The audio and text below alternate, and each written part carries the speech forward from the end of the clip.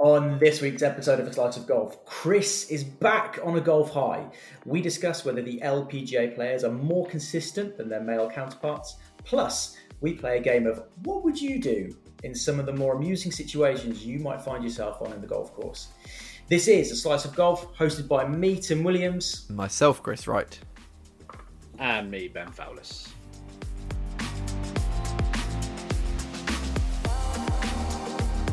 Hello. Welcome aboard. It's another week of average golfers talking about our attempts to play this odd and wonderful sport. We'll be diving into all of our golf, taking on the pros, and chatting all the usual nonsense that you love. But first, just before we get right into things, we just need to reach out for a little bit of help from you guys. If you're enjoying the podcast, please can you do us a huge favor. Can you subscribe? But also leave us a review on wherever you get your pods. Share around your socials. Just quickly, it really helps us to grow the show, do much more of this stuff. We've got big plans for the pod in 2022 to make it bigger, better, more content than ever. We love doing it and love the feedback we get from you. It's genuinely one of the reasons we do it. So share alike to all your golf buddies that you've got out there.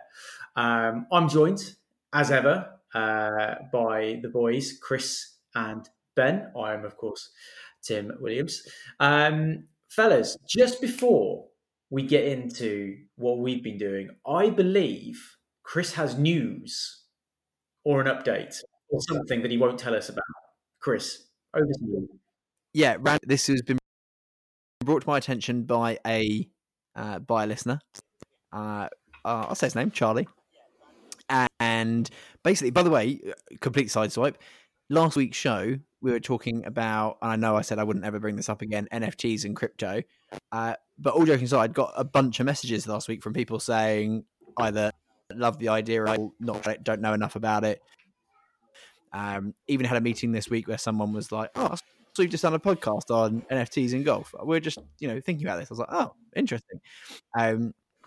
So anyway, yeah, you've opened up Pandora's box now, mate. You're never going to be at the end of that. I'm kind of okay with it, if I'm honest with you. The message this week from Charlie, screenshot. Have you seen ... Maybe something to bring up on the podcast with Ben and Tim. Last week, Tim, I think you were quoted as saying, Eric Anders Lang would intentionally not do NFTs and he would go completely different if he was to ever do something like this. Look at Eric Anders Lang's Instagram today. All the stories are asking about NFTs. What would a random golf club NFT look like? What would this golf club look like? So, you know how I said Eric Anders Lang and Random Golf Club be the next group that I think would probably do this? And no, absolutely not. Turns out they might be. So I was delighted when Charlie sent that through. Thank you, Charlie. I appreciate it. He will make, if he does it, he will make so much cash if he does it right. I actually don't think where I do think he'll differ is I don't think he will be in the money. So I think, again, and that's if you look at some of the comments on his stories, it talks about actually is this just a money, not for him, but people trying to make money. And he's like, no, this would be more about what it gives you access to. Imagine would be similar to Melbourne Golf that we talked about last week, events, etc., through Random Golf Club. So I just think it's interesting. Take note.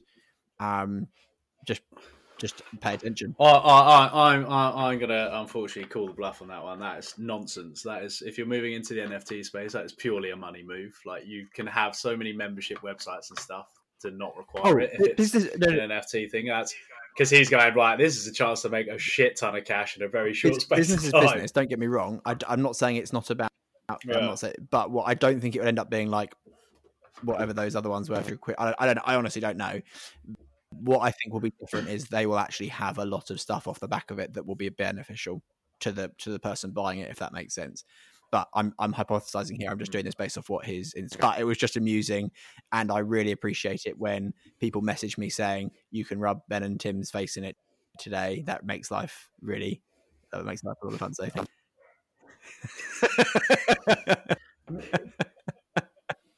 just quickly, is this not yet another example of how we've basically heralded something or got ahead of the game again?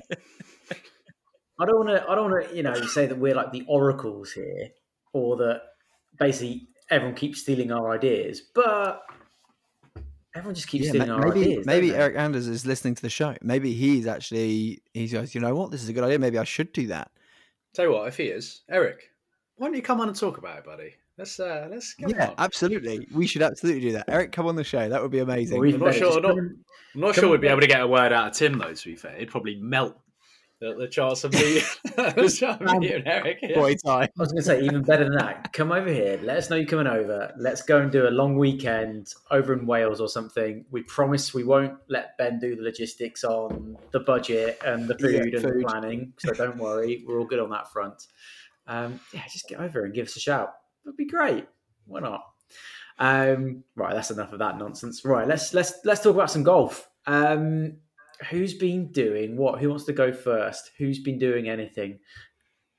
Ben? Well, I bloody love golf again. Oh, okay. Let's put a pin in that. Let's go straight back to Chris, who's obviously back up on the roller coaster, kind of gone back up again after a couple of weeks ago. Come on then, get it off your chest. What are you so happy about? I've got the whole weekend was a bit of a story, if I'm honest with you. So I'm going to take you on a little journey here. We're going to go back to Tuesday last week. Call up the club to book a tee time, and it was a bit of a question. And in hindsight, the conversation makes a lot more sense. It felt like the person on the other end of the phone knew, or felt like I obviously had more information than I actually did. So I came down for Sunday. This is, by the way, it wouldn't let me pay for whatever reason. So call them up. Can I book? I'll book you. Don't pay because I've only just closed the course due to fog. And I was like, oh, okay. Well, if the fog is still around 5 days, I've definitely got issues here. But I don't feel like the fog would be that much of an issue. So I kind of thought nothing of it. Booked the tee time. Don't hear anything else. Then wake up, go. And club's defense here, they had emailed me on Saturday. It's just I do not look at my emails on Saturday and Sundays, so had not seen the email. But we get to the club. Oh, did you get the information that there's only 9 holes open? Oh, that's annoying. No, we did not get that information. Okay, it's holes 7 to 15 play. And I was like, I mean, that feels random. I was like, it'd not just be front 9 or back 9. Why is it hole 7 to 15? So that set me off a little bit. I was just finding that situation very amusing.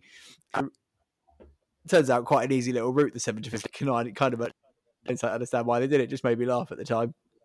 In my head, as soon as you said 7 to 15, I was like, well, that's the furthest end of the course. So you've got to walk for like 20 minutes just to get to your first tee. No, it turns out the course in question is Black Nest, which we've played a few times in the summer, and I actually really enjoy it. I think it's a great fun course. It turns out it is quite wet in the winter. It actually wasn't too bad when we played on Sunday, but the pro shop, the guys, be careful not to fall over because you might drown. And I was like, right, okay. How wet? Like, when you start thinking, oh God, is this even going to be worth going out? Is this like, oh... I was like, okay, fine. Can I get range tokens? No, the range isn't open yet. Okay, awesome. So can't warm up. It's about -2. I'm told that I'm basically going to be wading through lakes and I can only play holes 7 to 15. Okay. I was thinking today's not going to be a great day. And, the 4-ball had already bailed. So that was Pop's price for anyone. I know anything. Legitimate excuse. I'm quite impressed that he did. His wife was unwell, and he decided that he should stay home and look after the baby, which is absolutely the right decision, Ben. Right thing to do. I'm very proud of you that you actually made that decision. So, of us, we go out. We think, let's go out and play. So we head out, no warm up, and turns out I can bloody play golf. Who knew? So I wrote down. I haven't brought it downstairs. I wrote down my last 10 scores. Can I just say, I've not checked it. I've not checked it in the last week, but I'm immediately logging on to Tour Champ because I know that. Oh, I haven't. No. So, have you not done it? No, because I said we spoke about this. Teed off. For those that are listening, they're like, well, Tour Champ is where everyone can use it free for your groups to go and create your own race to Dubai, your own FedEx Cups type tournaments. We obviously have ours in there, and we decided as a group that we couldn't allow the round because we were going to play 2 loops of the same 9. The stroke indexes would have been just it just wouldn't have worked. Like it wouldn't have been fair. And I couldn't be asked to go and figure out stroke index would be otherwise and tweak it and change it. Wasn't interested. So anything else to set up this dire start to a round? No, I think that's it. I think we were then good to go. And the first tee is the 7th is a par 3.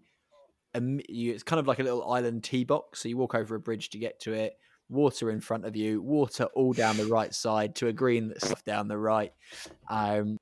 First guy gets up, tees up, straight reloads straight into the water on the right. And by which point I'm laughing because I'm like, this is exactly how he's doing. I get up, I hit it, it goes straight flee, hip height above the floor, but stays in place. So I was okay. And then the other guy, he went all right, hit a tree, bounced back into play, and was okay. So the stuff. I worked out it would have been past 70 over the 2 loops of 9, and my this 10 rounds. The lowest score. I went back through and I was like, this is a disaster. Previous 10 rounds I've played, the lowest score I've had is a 94. The highest score is 104. I was clearly in a bit of a bad last year with golf, not scoring well. This time, hit an 82. Bloody hell! Wow, where did that come from? So, where has that come from? So points wise, it would have been 42. 2 points, I think it was. Obviously doesn't count, but that's where it would have been. And I was loving life. So you've escaped keep the ball in play on that, based on the fact that it's not escaped a cut. Escaped, yeah, but I would have also liked the big points for the Tour Champ. So, yeah, swings, but yeah, absolutely. Keep the ball in play really helps. Hit the ball towards the target really helps. Don't make stupid. Really helps. So yeah, delighted with that. And all of the stuff that went down in the lesson, I'm assuming, is embedding in quite nicely. Yeah, so I think there was obviously I got away with a few ropey tee shots where I somehow find the ball. It was a bit you hit your tee, it landed in the middle of it, never bounced. You're just like, oh, and you'd find wedge 3 inches into the ground. Like you'd be like, okay, so this isn't ideal, but there were a few times where I got away with a shot where I was like, oh, that's leaking out to the right, and in summer it would have definitely bounced, off into the trees, whereas this time it just wasn't bouncing, so it just stayed nicely about, which helps. But yeah, ultimately I think just irons, I was hitting them really, really, really nicely.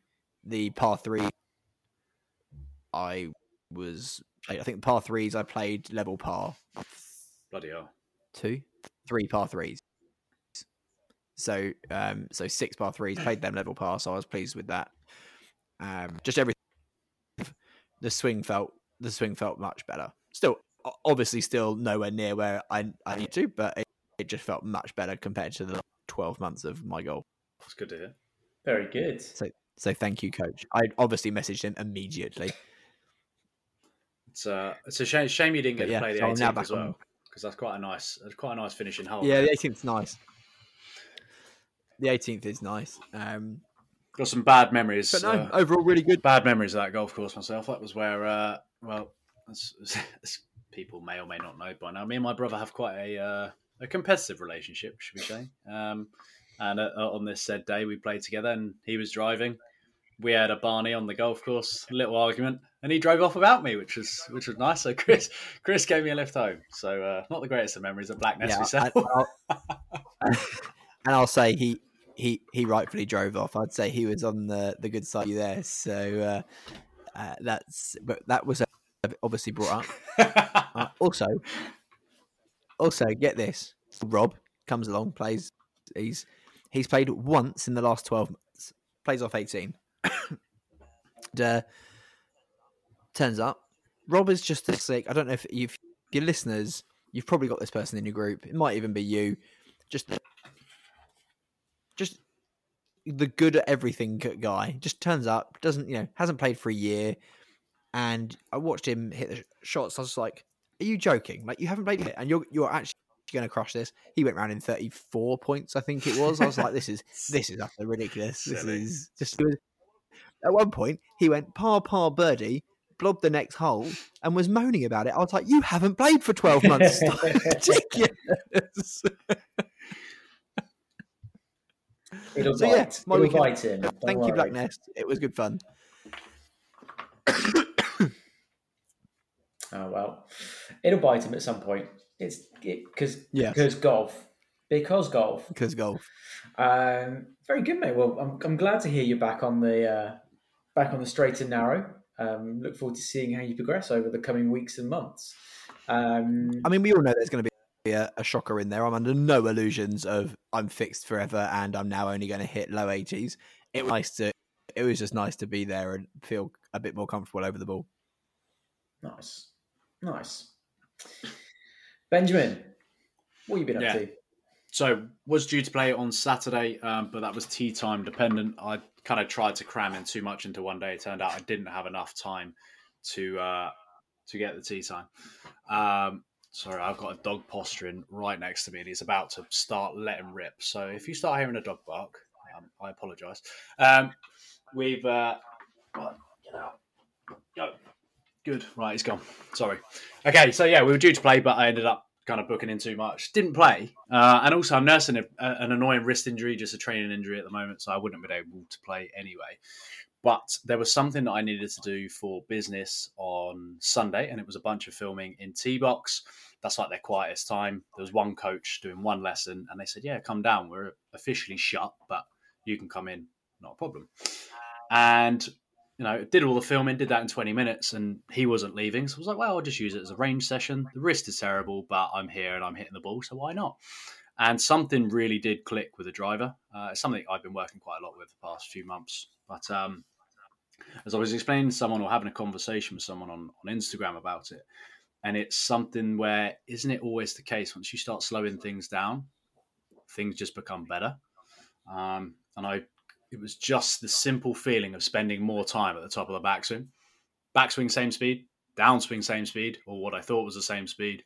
But then when you watch the videos of like previous drivers versus this one this weekend, infinitely faster. And I was hitting the ball anywhere from 5 to sometimes 20 yards further than what I have been recently. So it's just one of those, like, I looked at the calendar and it's now over a month since my last round of golf, and I'm hitting the ball in practice as well as I've ever hit a golf ball.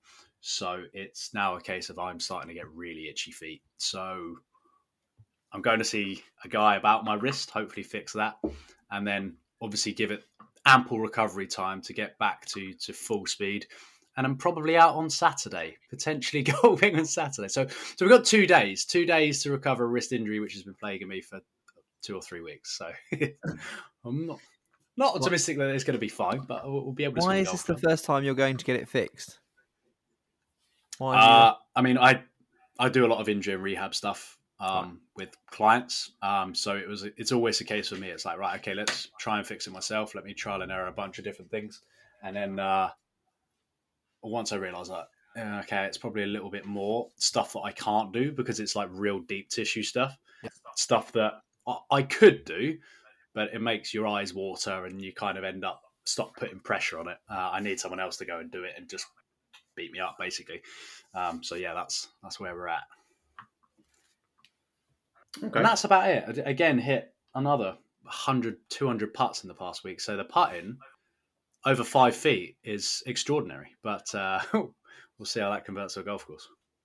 Well, I'm actually joining you in a small way on the the injury sensitivity train because I've got some sort of issue with my elbow at the moment. No idea what it is. It's probably by virtue of me just getting older, or just probably the fact that I've just been going back to the gym for about the first time in about 6 weeks and potentially overdone it. So that's been fun. But I have been down the range. I mean, I did crack on. I did sort of press on. Now, after last week, when I was just going down for a sort of a relaxing sort of Zen experience, I was a little bit more focused this week. I was trying to do sort of technique focus. I'd love to say I wasn't focusing on where the ball was going. I mean, it's impossible not to, basically, though, when you're down the range. But really, it was just trying to focus on sort of two components of my swing, which I know that it's kind of like, after a while, it's one of those weird things you kind of forget to do it. But after a while, if you sort of stop and assess, you'll be like, oh yeah, why have I stopped doing those things that I've been told to do in lessons I've had in the past? And those for me are basically the idea of kind of using all of my body to engage the backswing, not just using basically your arms alone, because that results in absolute disaster for me. And the other one is just a bit more relaxing on the old grip pressure, feeling like I'm not absolutely strangling the golf club in the downswing, which massively helps. I had sessions sort of last week, and there were quite a few times where I was trying to hit sort of mid irons and just thinking that connection doesn't feel right. And then walked away and realised, oh yeah, it's because I'm gripping. It's basically because I'm trying to strangle the club, like it's done me a terrible wrong. So I just need to chill out a little bit on how I grip the club. So yeah, just working on those two things. I mean, it's not like me to be self-diagnosing my faults, so that's good. No idea if these are actually the right things to be doing or not. Could be entirely counterproductive. But no, just trying to be, as I said before. Tim, when was lesson? Sorry? When was your last lesson? Oh, October? Something like that. Okay. Why? Are you still working on the things that from that lesson, or have you forgotten those things? No, I remember that one. I remember the focus of that lesson. These are kind of going back to prior lessons. The last lesson I had was all about swing plane. I mean, from literally as I'm saying these things, it's coming to my head. I'm probably overthinking it, aren't I? Because I've just rattled off about 4 things I've been thinking about my golf swing. I'm probably overthinking it. There we go. Probably go back to whatever you just lesson. Yeah, but you're saying that like my golf stays consistent and my golf stays like the same swing the whole time, which is definitely not the case. Yeah. It's like a chameleon, my golf swing. It sort of swings from one thing to another from week to week. It's never in a stationary position. It's always in a state of flux, my golf swing, aka all over the place. Fair. And it's also that's a statement spoken from someone who's recently had a lesson and just found huge success on a golf course, and it's like, oh yeah, get a lesson, mate. Just another example of when Chris is on a bit of a high and he just starts chirping. If it's not handing out pelters, it's handing out advice. I mean, there's no advice in there. I would never hand out technique advice. Well, okay. Well, okay. We'll leave it at that. Anyway, but while we're on it, what if? No. Right, enough about us. Let's go on to what the real golfers, the pros out there, have been doing. So, DP World Tour. I finally got my wish, really, because I've been asking for literally like months and months and months for these guys to play in like inclement weather conditions. And lo and behold, was it Friday? Yeah, Friday. It was obviously all kicking off.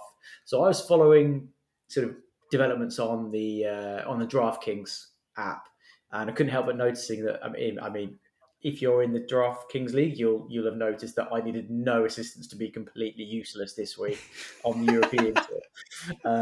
But I did notice that my scores were absolutely plummeting on the second days, and I wasn't able to watch the coverage. So I just had to drop Chris a message, be like, "Is there something going on?" Because the scores everyone's scores seems to be sliding south. Everyone's. Chris, do you want to quickly summarise for those who might not be in the know about what happened? Yeah, if you haven't watched it, it's worth going back and having a look. Like Friday, because I was exactly the same, Tim. Friday, I was like, okay, squad's done okay on my fantasy league. We're doing all right here. And I just obviously it started. By the time I got up, it was singing already. Holes were being played.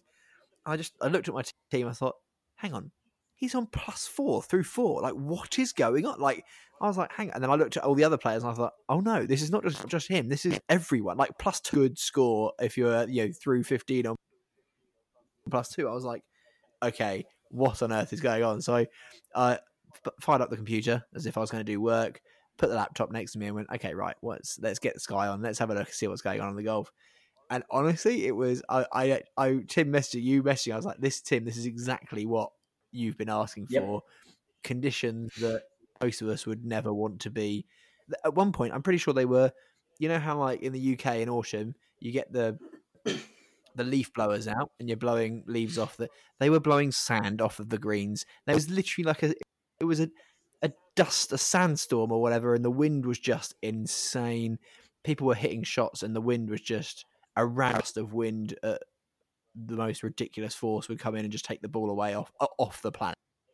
It was nuts. I think Morikawa was +2 through the day, and I think that was probably one of the best scores of the day. Like, it was nuts. It's worth going to watch the highlights. I think McIlroy did really well on the Friday as well. He hit par, which was the leading score of the second day. Yeah. I mean, if you can get out there and control it in that wind, you've played some good golf. I mean, it basically just suggests that actually some of these players they can't do it on a wet night in Stoke. Is that no? Is that just me? Just me? I did enjoy watching it. It's like I said last week. It's when Russell Knox hit a straight hook into the trees. It's quite nice to see the pros struggle every now and again and look human. And I think back was when was the last tournament there? Conditions like that, and I don't think they've played in conditions as bad as that since Royal Portrush. Where the Open was. Now that's completely different conditions because you've then got the rain as well, and this time they were fighting sand. But it's the type of conditions that we talk about, wanting to see them playing in all the time.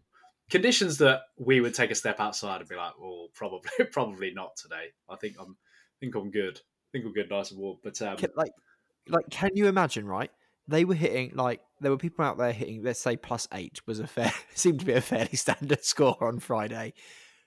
If they're hitting +8, what on earth would we get? Like, playing off this 8, what would we score? Like, are we in the 200 mark? Like, what are we scoring there in those conditions? Yeah, I think you would definitely be taking home the value for money award in that situation. Yeah, that would be. You're looking at 150. Got to surely. I would agree with that. I would agree with that. Definitely. A video I sent into the group, I think it was like Ian Poulter hit driver off the deck to try and keep the driver out of the wind. And even that got high enough that the wind was so strong. It went 200 yards, I think, if that, and was like 40, 50 yards short of the green. You're like, right, that's some serious weather conditions because he flushed it as well. Yeah, I loved it. I absolutely loved it. I think more of that. More of terrible conditions. I want to see them in terrible conditions. I want them to see them in downpours of rain, in wind, in fog, just boggy conditions. They should play what we have to play. Yeah, come to Black Nest in mid January. Yeah. I mean, obviously this comes from definitely not from a position of jealousy that they're playing the courses they play every single week. But we'll move on. Thomas Peters takes the win, but do we need to talk about Seamus Power? I think we probably do. It's worth a mention, I think. I mean, so he finished tied 14th, but he started the year ranked 72nd in the world. He's now into the top 50. He's now ranked 47th in the world. He's absolutely on a roll. And wait, hold up. Can I just pause you a second? Yep. We've moved on to the PGA Tour now, right? Yeah, I kind of wanted to go on to it. I know it's mainly because he's European, and I got excited talking about a European who's actually looking quite good at the moment. Sure, I'm quite happy to skip on to the PGA Tour. A, we should probably let the listeners know, but B, are we also just going to skip out the fact of how well you did on DraftKings? Are we just avoiding that completely? Well, I was going to come on to talk about that. Okay, fine. Because my monster on DraftKings was on the PGA and absolutely definitely not on the DP World Tour. But do I detect there's some sarcasm in your voice, and you want to talk about how spectacularly badly I did on the DP World Tour this week? Talk about DraftKings and there being a level of luck involved in DraftKings. Tim Common being so far ahead of everybody else and just cruising. So I'm not sure I've seen a lower score on DraftKings before. That's got to be some kind of record. I mean, I know Ben wasn't far off, but yeah, 135 points. Yeah, you well done. I had very much attempted to move on as quickly as possible from the DP World Tour because I thought this might come through, and deservedly so. No, I'm pretty sure that I achieved one of the worst scores ever known. So the boys rounded out the league, the competition for the week. So I came 13th, Tim came 14th. Bearing in mind, I was 80 points behind 12th. Tim was just a small matter of 80 points. Tim was, so I finished on 190.5. Tim was what, 55 behind me? So we were a long way adrift. We didn't do the slice of golf much credit this past week. 5 miscuts doesn't help. Yeah. That's harsh. Hang on a second. It's funny as well because what did I message into the group? Was it on Thursday or Wednesday? I was like, I fancy it this week. I've really got a good team. On paper, it's excellent, sensational. I couldn't hack it in the windy night in Stoke. Couldn't hack the sandstorms of Abu Dhabi. Oh my God, my team was 48 over this weekend. Strong. Majority of that was through 2 rounds of golf as well. Half of them didn't even play. Yeah. That's only half of the tournament. I was 48 over. However, God. PGA, Tim's a pro. So yeah, let's switch. Where conversely, probably had one of the best weeks I've ever had in my life on the PGA Tour. So bear in mind, what did we say? I got 135 points on the DP. So that was there. I got 634 on the Amex. And that was much. Can we just go one deeper on that, Tim? You got 135 points across the 4 days in the European Tour. Hudson Swarford, got 144 points on his own this weekend. Yeah. That was a good pick. That was a good pick for me. Yeah, really good pick. So on the PGA this week, I had a very, very strong team in terms of how the guys performed. So I had Swafford, I had Putnam, Griffin, Siwoo Kim, I had Patrick Cantlay. Very, very strong performances from my lot this weekend. You're absolutely right. Hudson Swafford takes the win, an emotional win. I don't know if you guys saw this. Basically, his father passed away in December, and I believe this was only his 3rd win on tour, and he was brilliant. Held off an incredible field this weekend, and I think he had his son there with him as well. So fair play, great to see. Obviously, gone through a tough time. I'll also live with you. I didn't know much about him before the weekend just gone. I'm going to be completely honest. I'm not an absolute golf badger. I don't know every single golfer that's out there, but he was great. Played really, really well. No, I really like him because he takes the banter that he looks, the spitting image of Harris English very well. Because on Twitter afterwards, loads of people were posting photos of Harris English saying, "Well done, great win," tagging Hudson Swafford. So he does take it very, very well. So good on him. Both of them do, to be fair. He looks. He does look a little bit like a substitute geography teacher, but I'm sure he's a lovely, lovely guy, and it was a great win. So very, very chuffed with that. Now, anything more from you, chaps, before we move on to the ladies? Because let's just finish. You're giving Seamus Power a shout out because He's been awesome. Oh yeah, sorry, And I completely glossed over what I was talking about. Yeah, so Seamus Pat, we actually talked about him a little bit last week, and sort of in the midst of talking about, he'd probably be in the Ryder Cup team if it was getting picked now, just because the current state of European golf. Out of nowhere, just he's pulling up trees. Yeah. I mean, not out of nowhere, but as I said, 72nd at the start of the year. He's gone down to 47th in the world now, so he's absolutely flying. Chaps, be honest, did either of you know anything about him before this year? No. Because I didn't. No. Saw his name a couple of times, but I think the most notable thing that I knew about Seamus Power was anytime you scroll through DraftKings, you'd notice that he doesn't have a profile picture, and it was just an island flag. So I knew very little about him, but so I would always see him on the leaderboards and be like, "Oh yeah, there he is," just recognizing him as like an Irish flag.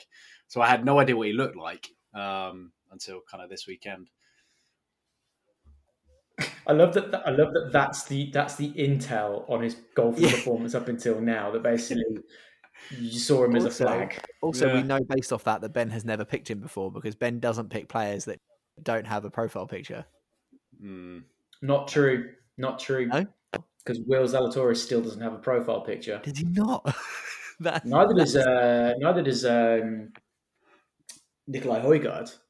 Doesn't have a profile picture. Sort us out. Get the profile in there. Yeah, come on, get some pictures in there. Yeah, I think he obviously first weekend he absolutely crushed it, and then he hit 2 over.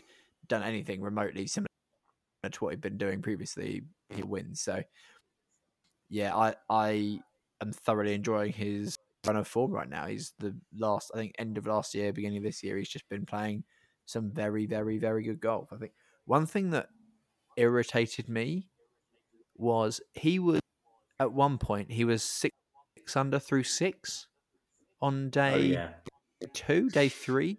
We couldn't believe our eyes. And who were they showing on TV? Phil Mickelson, who's on +8. I'm like, what? I'm like, I get the idea of the player performance, whatever it's called, but like, if you've got a guy on a hot streak here of 6 under through 6, and you're not giving him any TV time, and you're showing someone who's on +8, me is not okay. Speaking of hot streaks, we probably need to talk about Will Zalatoris' front 9, don't we? Oh yeah. yeah. Is that so? I think I'm right. It was a 29 front 9, right? Yeah. I mean, that's ridiculous. It's obscene. Was it 6 or 7 birdies in a row? Does he still not have a tour card? He's Tour Pro this year. He He get does a have Tour a card. card. Okay, fine. Yeah, I did get a Tour card. I don't know what your thoughts on it though, but something that I thought watching it, I kind of lost interest in the competition quite quickly because it's kind of like your typical American course in that sort of region, and that it's very manufactured and there's lots of ponds and stadium course, isn't it? I think. Yeah. And I just kind of was watching it like they got this tournament being played at the wrong time of year because there was no rough at all. So the players could hit it anywhere. And as long as it was not in the water, they were safe. So within reason, you could kind of launch it and do whatever you wanted with it. And it was because the grass is dormant. It's not warm enough for the grass to actually grow. Right. So you're kind of like, well, there's no rough. What the fuck's the point in playing? Like, put it another time of year. Yeah. Move something around. It just, it just didn't seem. I thought the color difference was cool. Yeah. But I don't know how much of that is like artificial spraying. Yeah. But I just thought anytime the ball went into the rough, you're like, well, there's actually no penalty there. It's not a lot different from hitting out of the fairway.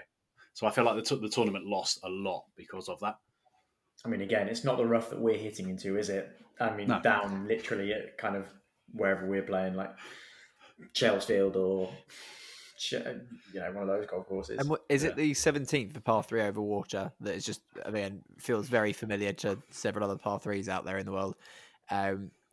But that there's a video out on YouTube, which if you haven't watched yet, go and watch highlights of the shockers that people are having on the 17th over the weekend. It's very amusing. It makes you feel like a normal golfer again. It's just them people basically if you haven't, it's an island green essentially, and it's like green rocks and then water. There's no if you hit something that's still, nothing's going to stop it. It's gone. And so many people's like just rolling off into the rocks, and then they're walking over and they're trying to hit it, and they hit it, and it rebounds off the rock and back into the water. So they go back up to the tee box. I'm just like, this. It's quite cool. It's quite amusing to watch and see golfers going through. Right, yes. Now you're dealing with crap that would be expected to be dealing with, and you're doing about as well as I'd hoped.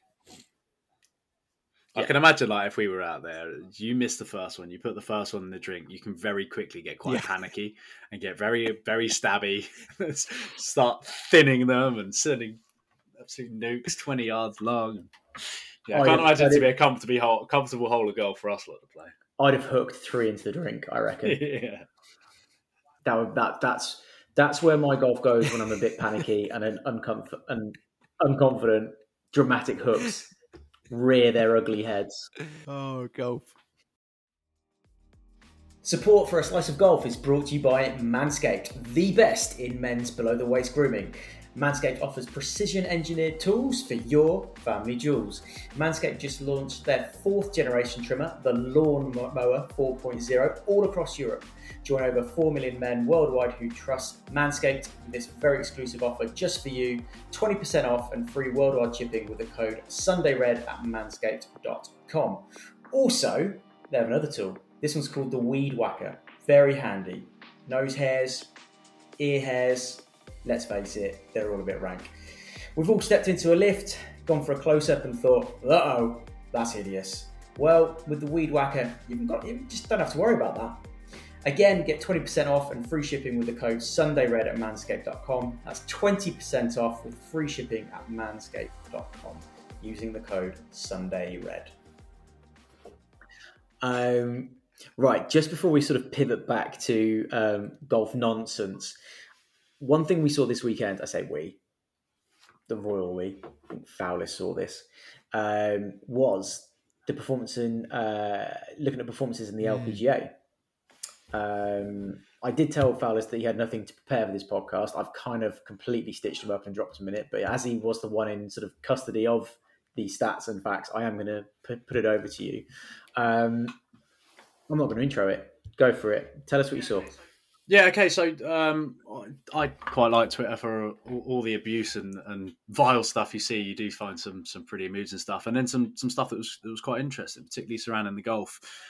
I think hopefully now, because of the exposure that the women's game is getting, we're starting to put to bed the idea that if a scratch golfer male played off the same tee as a professional female, then they'd shoot the same score or better. And there were a couple of tweets that went out, and I'll pretty much read them word for word. And it's hopefully we're starting to get to the stage where that argument can be put to bed, because the LPGA Tour and the Ladies European Tour, these are ridiculous golfers. Like, the skill level and the talent is phenomenal, way better. You know, they are leagues ahead of your average scratch golfer, that's for sure. So a stat through 3 rounds this weekend. So because it was an LPGA Tour player and they were playing with celebrities, through 3 rounds, Nelly Korda was 13 under par. And then there's a few celebrities, but Mardy Fish, the old tennis player, who's off a +2. All right, so he's significantly better than Scratch. He was +8. So that's the 21 shots better. Over he 3 was rounds? 8 over 3 rounds. Got you, yeah. So that was over 3 rounds. Alfonso Ribeiro, who was in Fresh Prince of Bel-Air, it's Carlton. Yeah. He plays off 0.3, so very, very close to Scratch.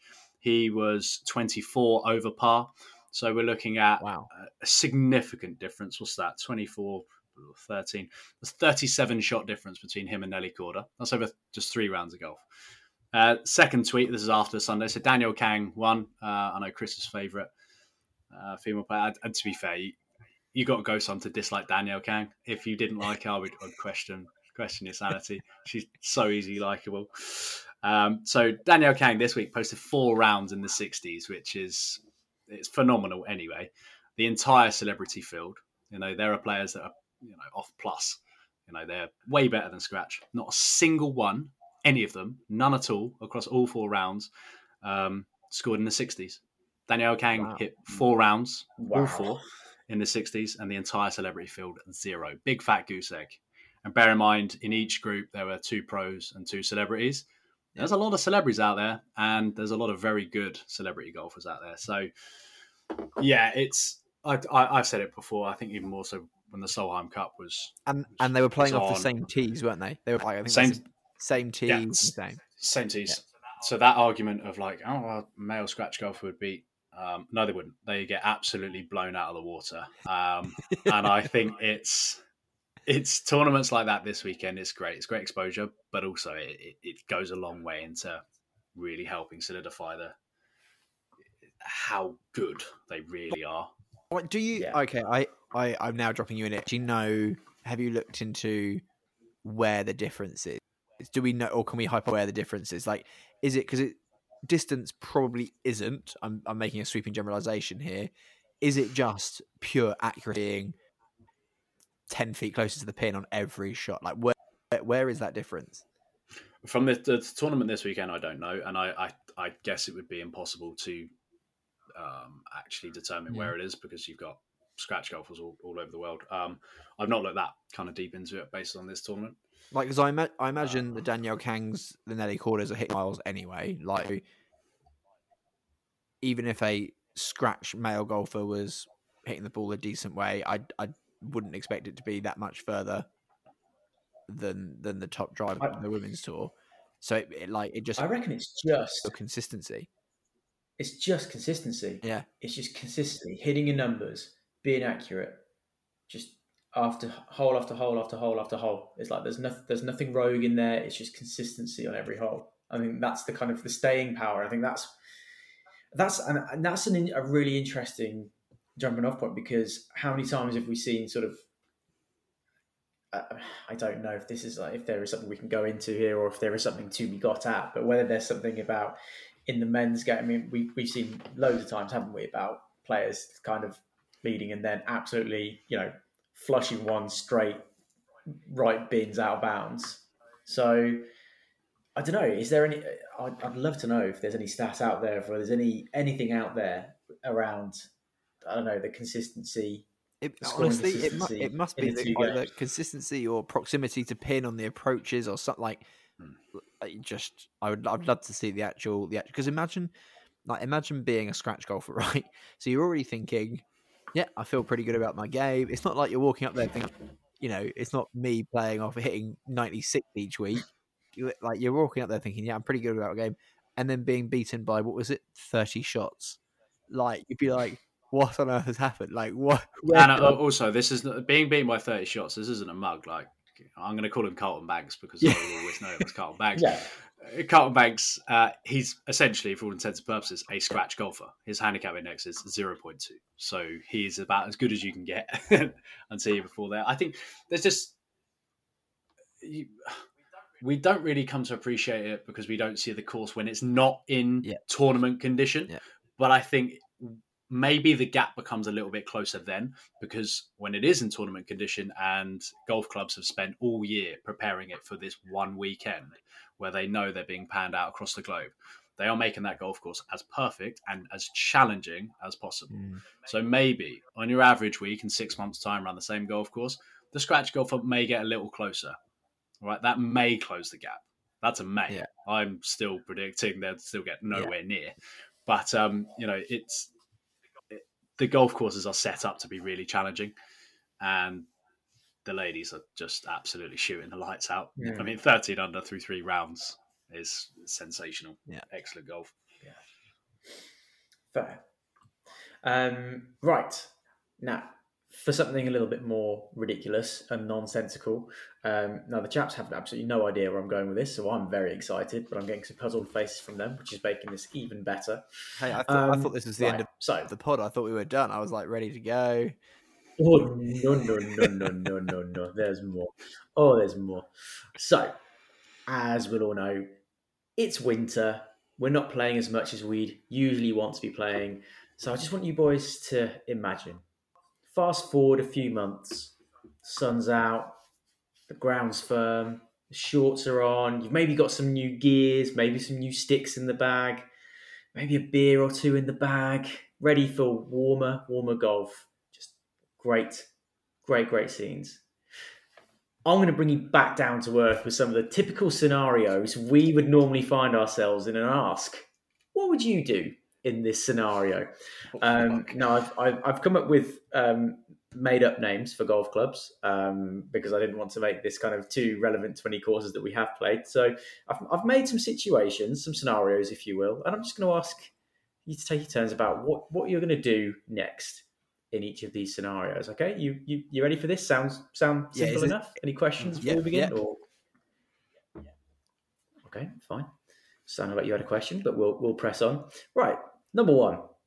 You're on the tee box of a 470-yard par 4 at Hookbridge Golf Club. You step up. You step up with the big stick. You ready yourself. You decided to throw the hammer of Thor at this one, and you top it. You top it so bad that it lands in the rough in front of the tee box. It's about 50% submerged in the grass, so you've probably still got about 450 yards to go. What are you doing here, Ben? I would like to say that I would keep my cool, but an audible F-bomb. What I would like to do, what actually happens. Yeah, I think, maybe let's go with that. That'd be good. Let's do that. I would love to say that I wouldn't be shouting fuck as loud as I could. Well, not quite as loud as I could, but I would be audibly shouting fuck, yes. I would also be looking round to see if anyone fancied giving me a mulligan, but I'm fairly sure everyone would be like, no, you can sod off. And it would be very quickly, very little thought, pull out the 3-wood and try and hit it as hard as I possibly could. And we just hope it goes somewhat in the right direction. Otherwise, it might soon be followed by another F-bomb. Yeah, I was going to go more down the route of what shot I was going to do next. Not sure what you were after. No, that's fine. You can go with what shot you do next, or what you think you might do next. However you want to go with it. If this is on one of our majors on the tour, the rules are if you haven't passed the women's tees, you play your next shot with your shorts trousers down. So I'm assuming that's been enforced. I've got my jazzy boxers on, hopefully. I'll probably... How far is it to the fairway? Let's say 50 yards. Oh, fine. Okay, I'm probably going to get like a 6-iron out and bump it up the fairway. Okay. Is my plan. Okay. I would say that's probably a bit more sensible than what Ben said. But what do I know? All right.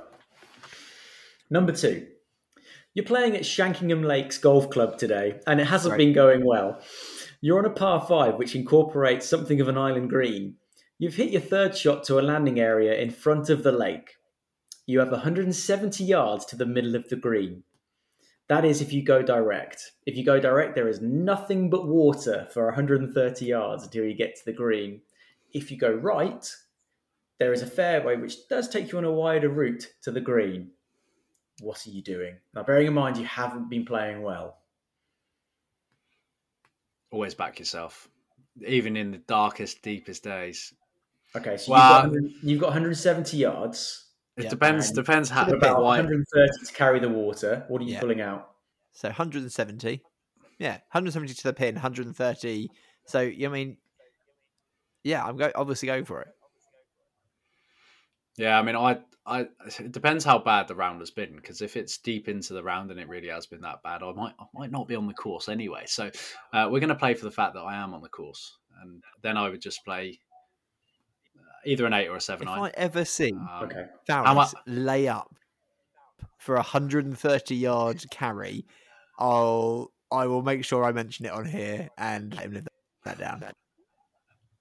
I think I can say with confidence, if I'm considering laying up from 130 yards, I mean, actually, no, I just wouldn't even be on the course at that point. If it's ever got that bad, I think I would be firmly in the clubhouse sinking a pint come that point. Go for it. Always go for it. But are we going with it with like, are you playing to the 170, or are you playing like a comfortable just get over the water? Because if you play comfortable just get over the water, you're ending up in the water. So you play for 180. Exactly. You play for 180. Even if you hit a bit of a fat Duffy shot, you still manage to get it. It goes 140. You're fine. Okay. Nice.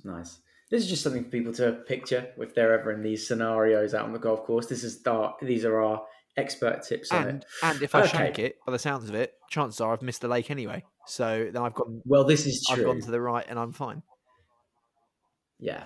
Oh, yeah, that's a good point. Okay, next one. You're enjoying a nice day out at Whiffingham Courts Golf Club. The day's been going generally well thus far. However, you've hit a few blocks with the driver. You're on the 10th. This is a 330-yard par 4 with a stream crossing the fairway at 240 yards. To the immediate right of the hole and running all the way alongside it is the clubhouse and the car park. What do you do in this situation? Fuck. So you've been hitting blocks with your driver. I mean, you've got 330 yards with a stream at 240. Before Ben gets in there and says this, 240 is probably out of my reach anyway. So, Chris, there he is. Brilliant. Although I probably wouldn't take driver because 240 I would feel is like there's a high chance if I hit it well I'd be in that stream. I can't carry 240, so I'm not carrying the stream. And you've been blocking it. And I've been blocking it. So I'd probably play the safe play, take the 3 hybrid or the 4 iron, and probably still block it out to the right, either out of bounds or not in play or with a difficult second shot. That's what always happens. Whenever I take the safe option, I always think I should have just gone for the driver. But yeah, that's what in my head I'd do. I'd be like, right, 3 iron, 4 iron, hopefully put it less out of bounds than the driver would be. And hopefully not hitting any cars would be the ideal. Less out of bounds. Such a great phrase. Just a little bit less out of bounds. Benjamin? I was all set on going for it until you brought in the fact that the clubhouse is just down the right. That could be quite a costly driver. So I'd put the driver back in the bag, and I'm assuming it's sunny, midsummer as we said. I'd be taking 3-wood and taking on the stream. So you're confident that you're blocking your driver, but you wouldn't block your 3-wood into a similar position. No, I mean it's. Also, how far do you hit your 3-wood? I play for 245 carry, so in the summer, a bit downwind, I would 245 carry, and the stream is at 240 yards. Yeah, well, how fast? I feel like the clubhouse go for it. Cars are well within reach still. Yes. Yeah, but 3-wood, it's an odd one for me. 3-wood just this past year just feels so comfortable. Even a mate of mine said that to me. He was like, I don't know why you ever take driver. Just take your 3-wood. You seem to hit it pretty straight every time. Should I say take a note of that one for next time I play with you? Yeah. Ben said, I can't miss with a 3-wood. Can't miss with a 3-wood. I've never. Driver goes absolutely anywhere, but 3-wood just feels really comfortable. When people have like a comfortable club in their hand, statistically, it shouldn't be. When you look at all statistics, because you practice so many more drivers, 3-wood is like only 1% more accurate. But for me, that statistic is just wrong. 3-wood's a lot more accurate for me. I read that stat today. Really interesting stat that the 3-wood is only 1% more accurate, and you lose on average 30 yards of distance. So basically, it's never worth taking the 3-wood. Assuming you're not slicing your driver and not slicing. But yeah, statistically, it's never worth taking your 3-wood over your driver. Yeah, I mean, just this is a conversation I had with the same person. Think how many drivers you hit on the driving range over time. You're going to hit a lot more drivers than what you do 3-wood. Not often do you go, I'm going to practice my 3-wood on the driving range. So it really is. It's just a comfort thing. If you step on the tee, it's not necessarily going to make you any more. So can you just write and that in the word? Write this down, Tim. Ben said, "I've never felt comfortable with my 3-wood." Yep. And I think he said, I cannot miss with my 3-wood. Was the other? Did he say that?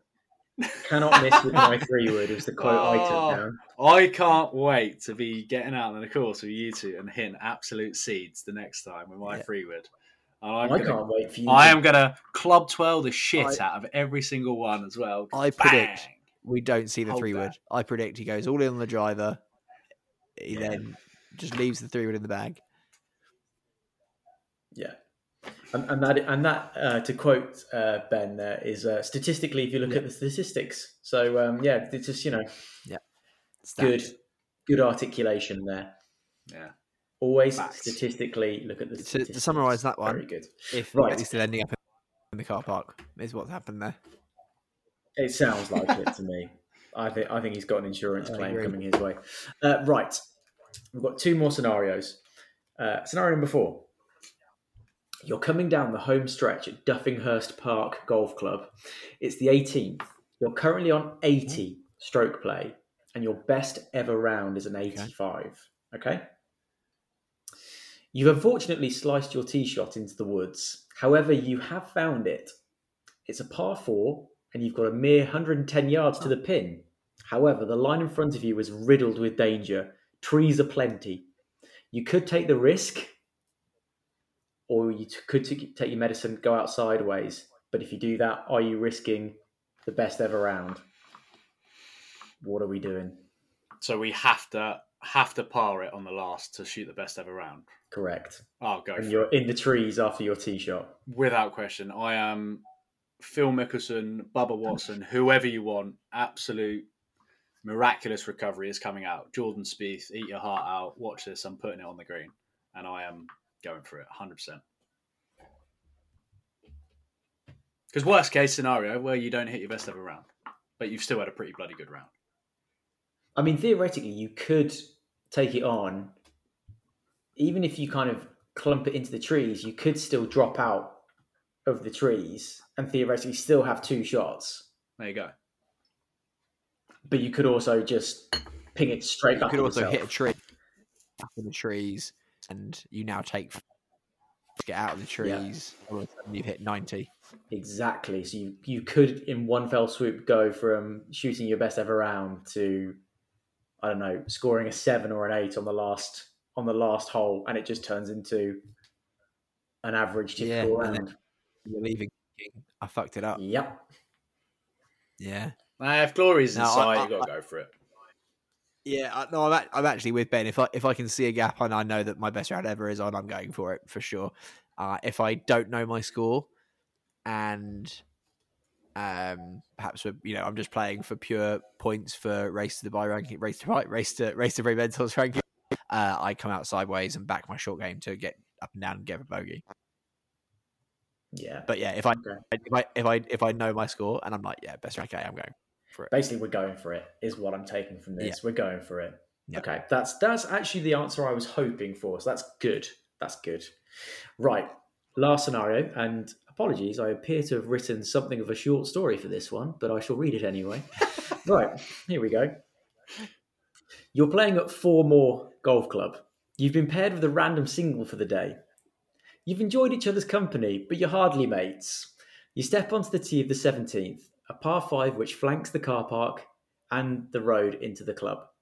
You've taken your drive and put it down the middle of the fairway. Lovely stuff.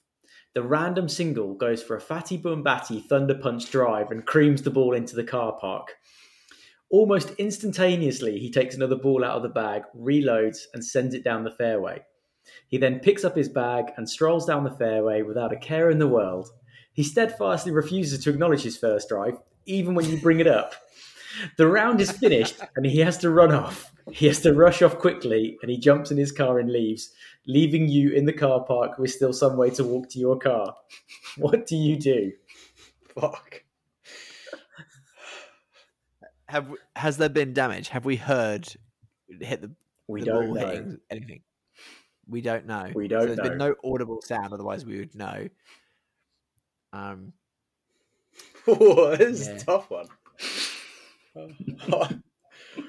Yeah. I might just go down the route of deny, straight in the car, off we go. Keep it quiet, keep my head down. Just, I know for a fact you would do that. And that's probably because he's not a car owner. Doesn't have the car that if it happened to him, he'd be screwing. Yeah. If you haven't heard anything, I feel like it's not hit anything. I feel like you're safe. Really? I feel, So you're just I feel gonna. like if a bunch to a car would make a fairly substantial sound, I imagine.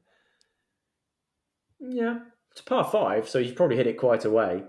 Remember, as I described it, he's hit a Fatty Bumbati Thunder Punch drive. I So it's think probably gone some. you'd hear it. I think you'd hear it. That the what's it called? I was going to say morals. Is that right? My moral thing would be like I feel like something needs to be said, but if nothing, I if feel I've heard like, anything, Chris, you would go in and say something. yeah, but I don't want to just rat someone out. I don't want to be like that dude I'm just playing with. He's just hit a ball in there. Because also then it just makes it sound like it's me that's done it, and I'm blaming the single ball who's gone off on his. It's exactly why I wrote it. It's exactly why I wrote it like that. So, are you just blaming your mate who's driven off? No, it was definitely him. Like, I lose in this The situation. random single. Yeah, I'm going with if there hasn't been any sound and I've walked past my car and I can't see any damage on anything, I think we're good. Fascinating. All right. Well, thanks for playing my my little game. If he came out and said, "One of you's just smashed my car to pieces," I'm obviously being like, I'm not going to be like, "Nope, didn't see anything happen." Like, I wouldn't lie. I just It was him. Just Ben's like, "Nope, don't know what you're talking about. I've only hit one drive, middle of the fairway." No idea, mate. Oh, well, hope you enjoyed my little silly game. I certainly enjoyed writing it and making up those golf course names. Just to remind you of those names I came up with, there was Hookbridge Golf Club, Shankingham Lakes, Whiffingham Court, Duffinghurst Park, and 4 More Golf Club. So I enjoyed writing those. Shankingham Lakes next. Shankingham Lakes sounds nice, doesn't it? Sounds terrifying. It sounds fucking terrifying. Yeah, you got With the iron green. Going lakes. Just lake always on your right hand side, I imagine. Yeah, everything on your right. Oh God, Shankingham Lakes! What a terrible place that would be. Oh, the leisure facilities. That's all I'd be worried about. That's all that Chris really cares about. So that is a true fact. So I can't remember if we talked about this when we mentioned our golf weekend we booked the other week. But just so all the listeners are aware, leisure facilities are a must for this guy. So basically, Chris won't go if there's not a swimming pool, jacuzzi, and steam room. He just won't go. I'll take a sauna, but sure, yeah. I mean, to the extent where I've gone to one of these courses early on the Friday night ahead of the weekend to be told at reception that Mr. Wright is at leisure. So not only had he got there early, but somehow the reception staff knew that he was in the pool. Don't know how they knew. There we go. And I was having a lovely time at leisure. It was delightful. And I joined by the you. way, something that cracked me up this week, golf group, someone put a post saying, "I'm off to Croatia. Does anyone know any good courses to play?" To which I was like, I don't. No one. Because I think there are 2 courses in the whole of Croatia. Turns out I think there's 3. But it just made me laugh because that's obviously where we put our dream golf club. We must have been talking about that like a year ago now. If you haven't listened to that, by the way, you should definitely go back and listen to our dream golf club series of planning where and what our dream golf club would look like.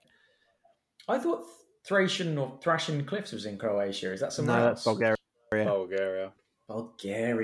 We do need to go there. That looks amazing. That looks amazing. Yeah. Long weekend in Bulgaria? Long weekend in Bulgaria? Sure. Yeah, you count me in. Yeah. Get that on the list along with Norway and France Lofoten and America Links, and South Africa. Lofoten Links terrible as well. I feel like we should definitely do that. Yeah, I'm not sure how it plays at this time of the year. Yeah. Cold. Probably doesn't. Probably requires doesn't, snowshoes. No, wasn't it Just dark as well. It's probably always dark. No, yeah, that's true. Yes, that is true. Anyway, we're now just talking absolute nonsense. But fellas, pleasure as always. Anything more before we go? Anything you want to throw into the ring, or are we all good? No, I think that's everything. All good. Right, guys, we will see you next week. As always, thank you very, very much for listening, and we will see you on the next one. See you later, guys.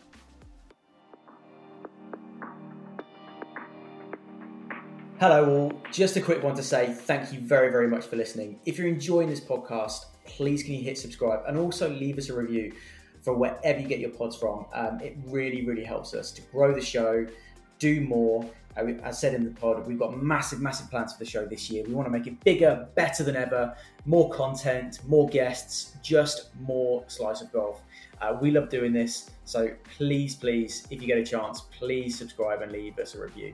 The pod's brought to you by Sunday Red, the best online golf club in the world. No membership fees, no dress code, within reason.